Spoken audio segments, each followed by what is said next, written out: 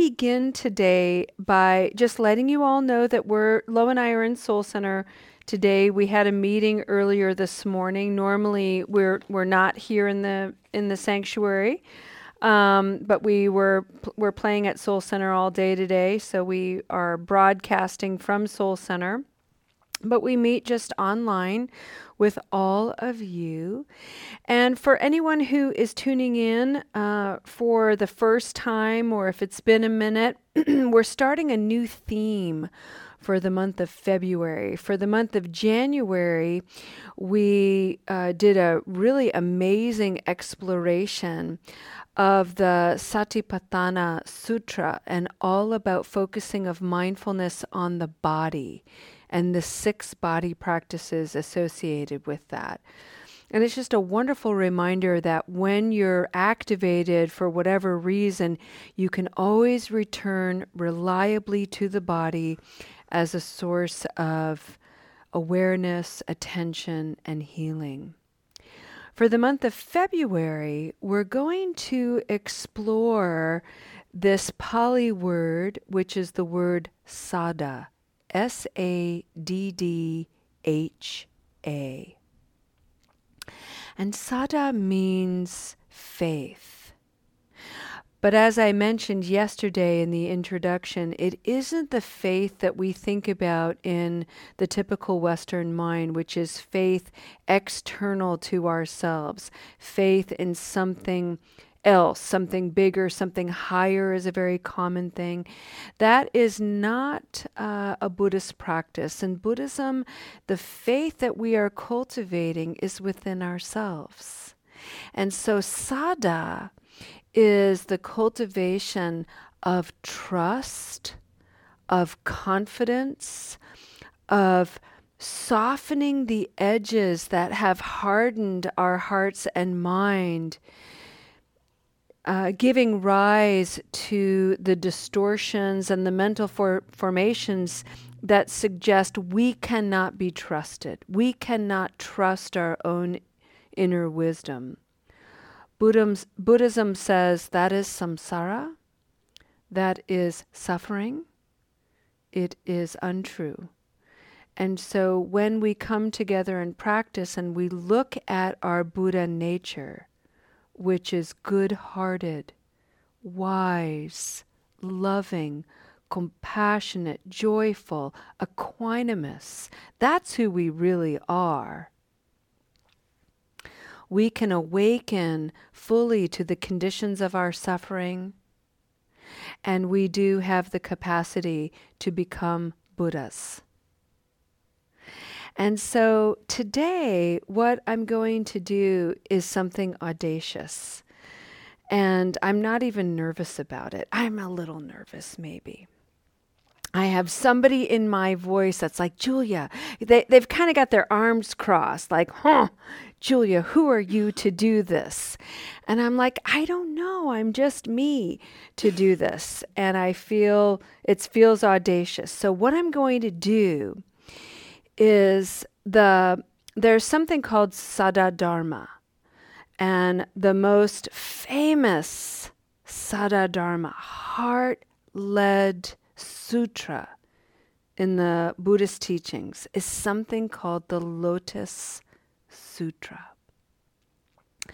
And one of the things in the Lotus Sutra are stories, parables. The Buddha, according to legend, loved to teach by telling stories.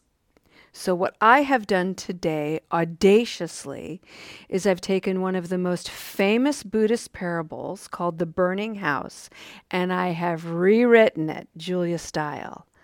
So, just know that that's happening today. Notice that I have just taken 2,500 years of legacy, and I've made it my own. Because frankly, that is what the Buddha is telling us to do. At the end of the day, the Buddha is saying, don't have faith in me alone. Have faith in you. Take this teaching and make it come alive for you. And bring that into the world. And see what happens. Have a good heart about it and see what happens. So with that, let's begin.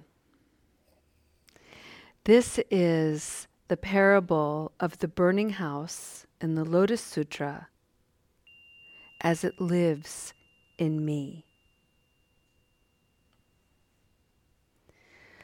Allow your bodies, friends, to assume a posture that feels strong and at ease. Maybe close your eyes if you'd like to. Maybe if you're coming to this meeting, you're arriving and what has propelled you here is a degree of stress and tension.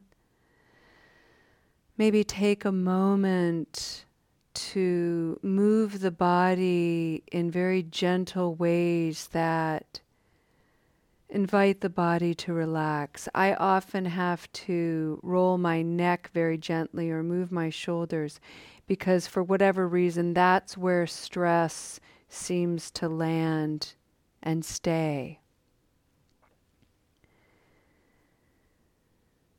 Hopefully many of you have a refreshing glass of water or lemonade, a nice warm cup of tea or coffee to enjoy in this practice, maybe even a wonderful little healthy snack.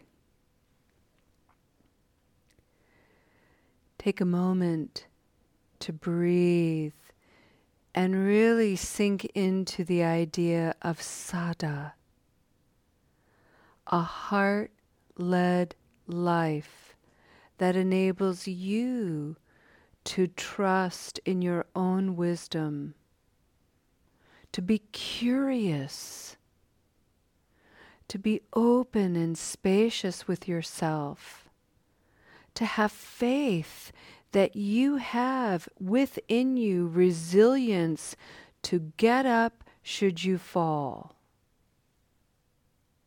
You have resources within you to seek help, to humble yourself, to put aside the immature ego and act from a place of integrity and self-regard that says, hey, I'm in a tight spot and need help. Remember, friends, that whenever we're in a posture to receive, we always afford another an opportunity to be giving. And it feels so good to give. So when you receive, you give others chances to be giving. Beautiful.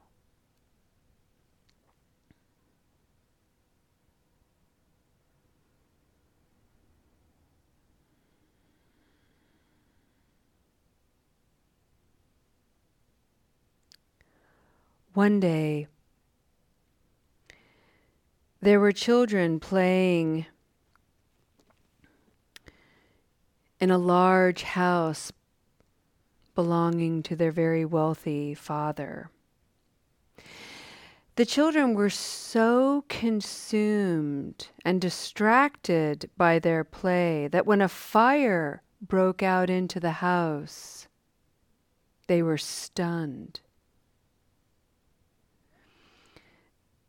They wouldn't have known it way back then, but their bodies were in a sympathetic nervous response and they were frozen.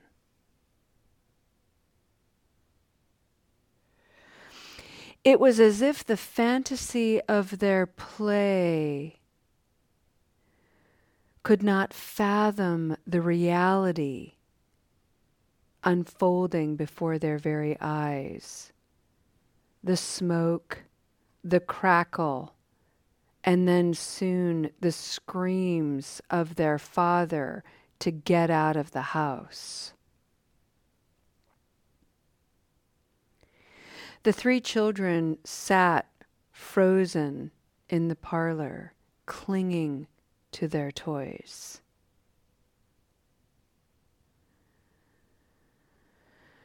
Their dad finally rattled them out of their stupor, out of their shock, and was trying to entice them to move. He wasn't able to carry them all at once.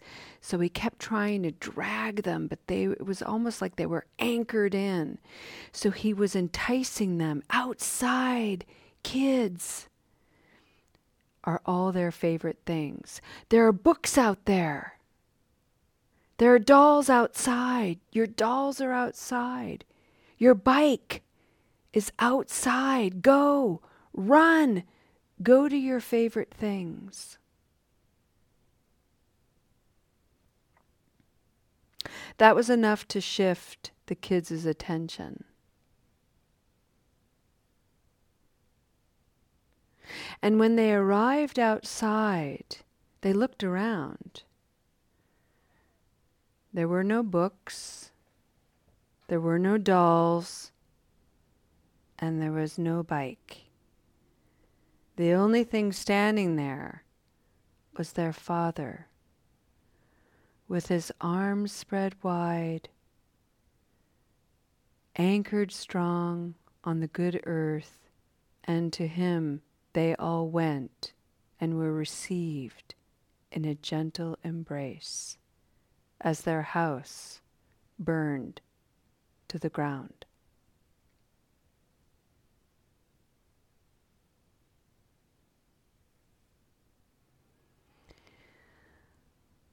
The Buddha, after he told his version of this story, said, as legend says, that he is a little like this father, a father of all sentient beings. That in order to get them out of the burning confusion of samsara, the bewilderment and stunning shock, he has to entice them or remind them of enticements, like a disciple found in the wisdom of a book, or reminders that there are enlightened beings walking amongst us whom we can cherish like a beloved doll. Or there are bodhisattvas that we can admire, whose awakening, whose devotions and participations can propel us on our own journeys, like riding a bike.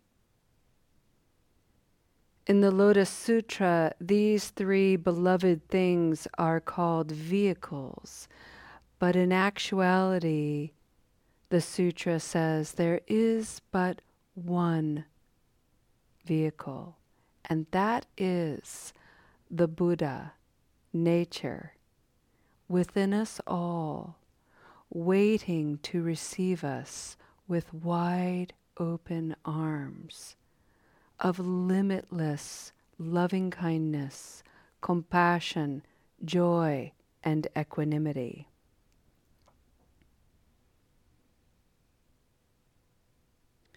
This is called the Buddhayana, or the Ikayana,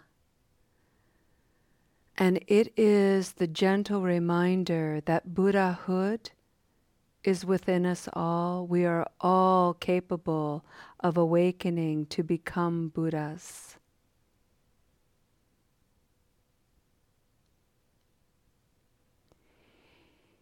Each of us, by peeling the layers of the lotus flower,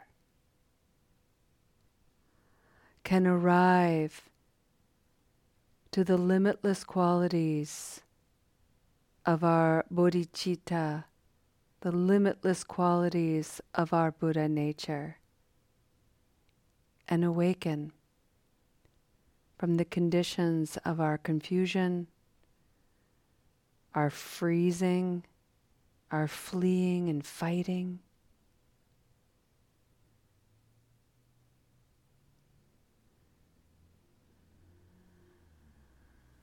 to soften, to open, to lead with the heart, And in doing so, we become like this Father that guides others out of the burning homes in their own lives.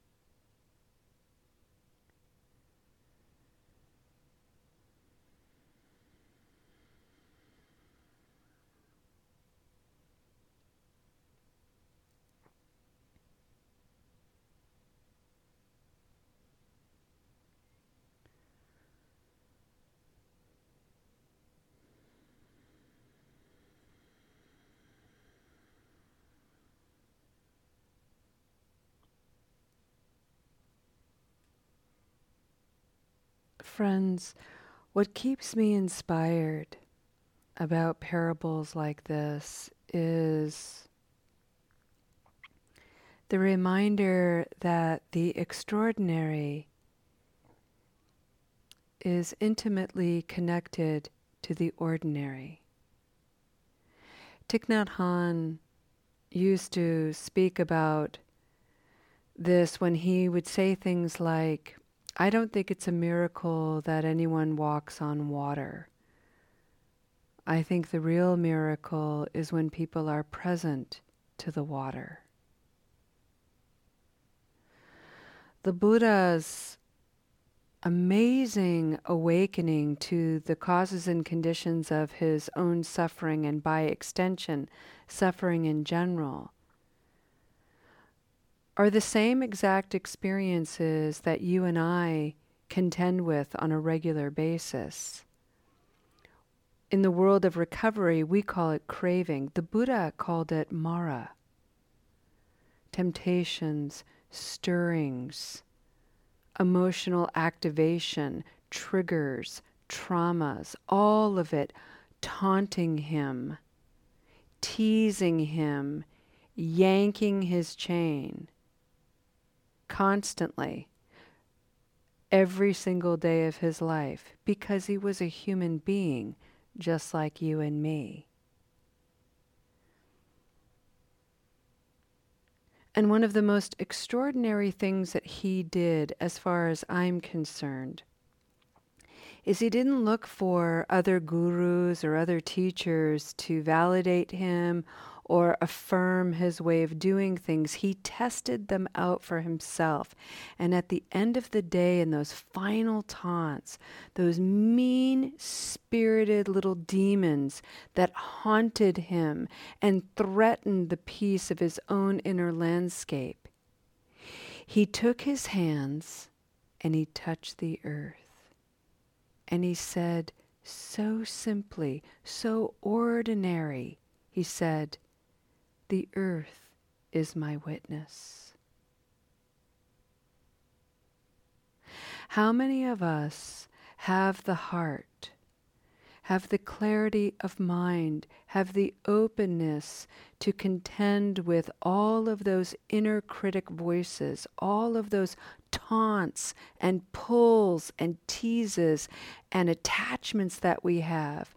How many of us can put that down, can put that aside and go, stop, and with a full heart touch the earth and say, I'm going to live my life. I'm going to awaken to the conditions and causes of suffering in my life. And the earth is my witness to it. We are all, each of us, invited to practice this. The Buddha lives in us. The Buddha's teachings and his legacy lives in us and through us. The Sangha, the community of wise friends, are here to inspire and encourage and challenge us. The earth is our witness. May we awaken to the majesty of life and the magnificence within each of us, exactly as we are.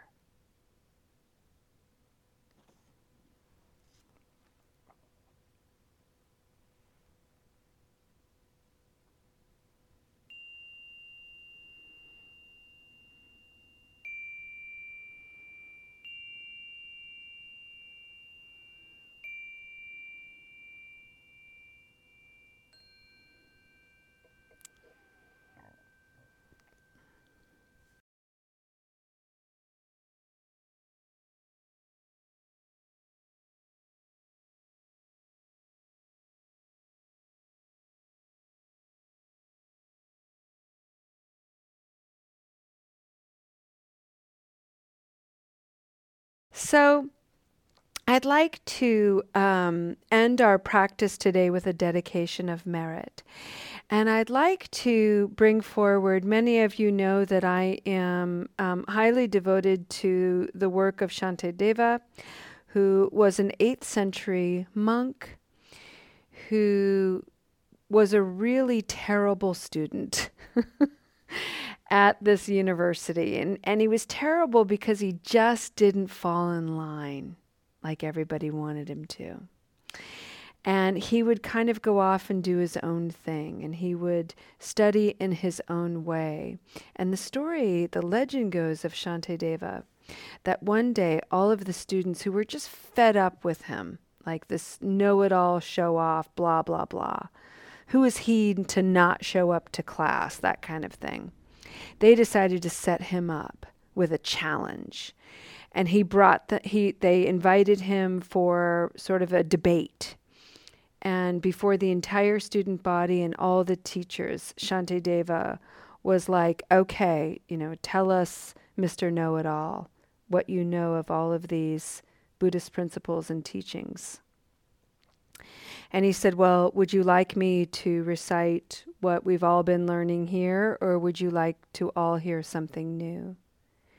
And they were like, oh, fine, we'll hear something new. What have you learned? You never show up. So what's your story?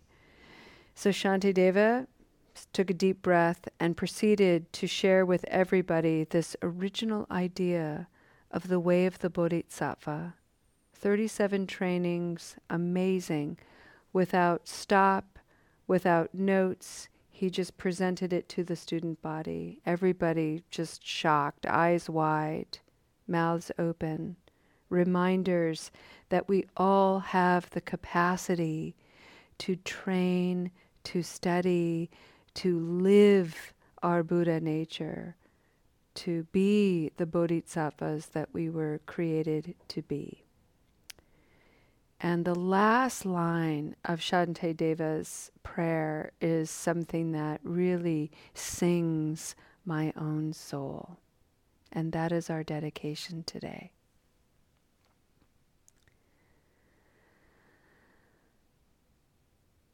For as long as suffering is in the world, for as long as suffering remains in sentient beings, may I too remain to help dispel the misery of the world. This is an invitation, friends, to never forget your light.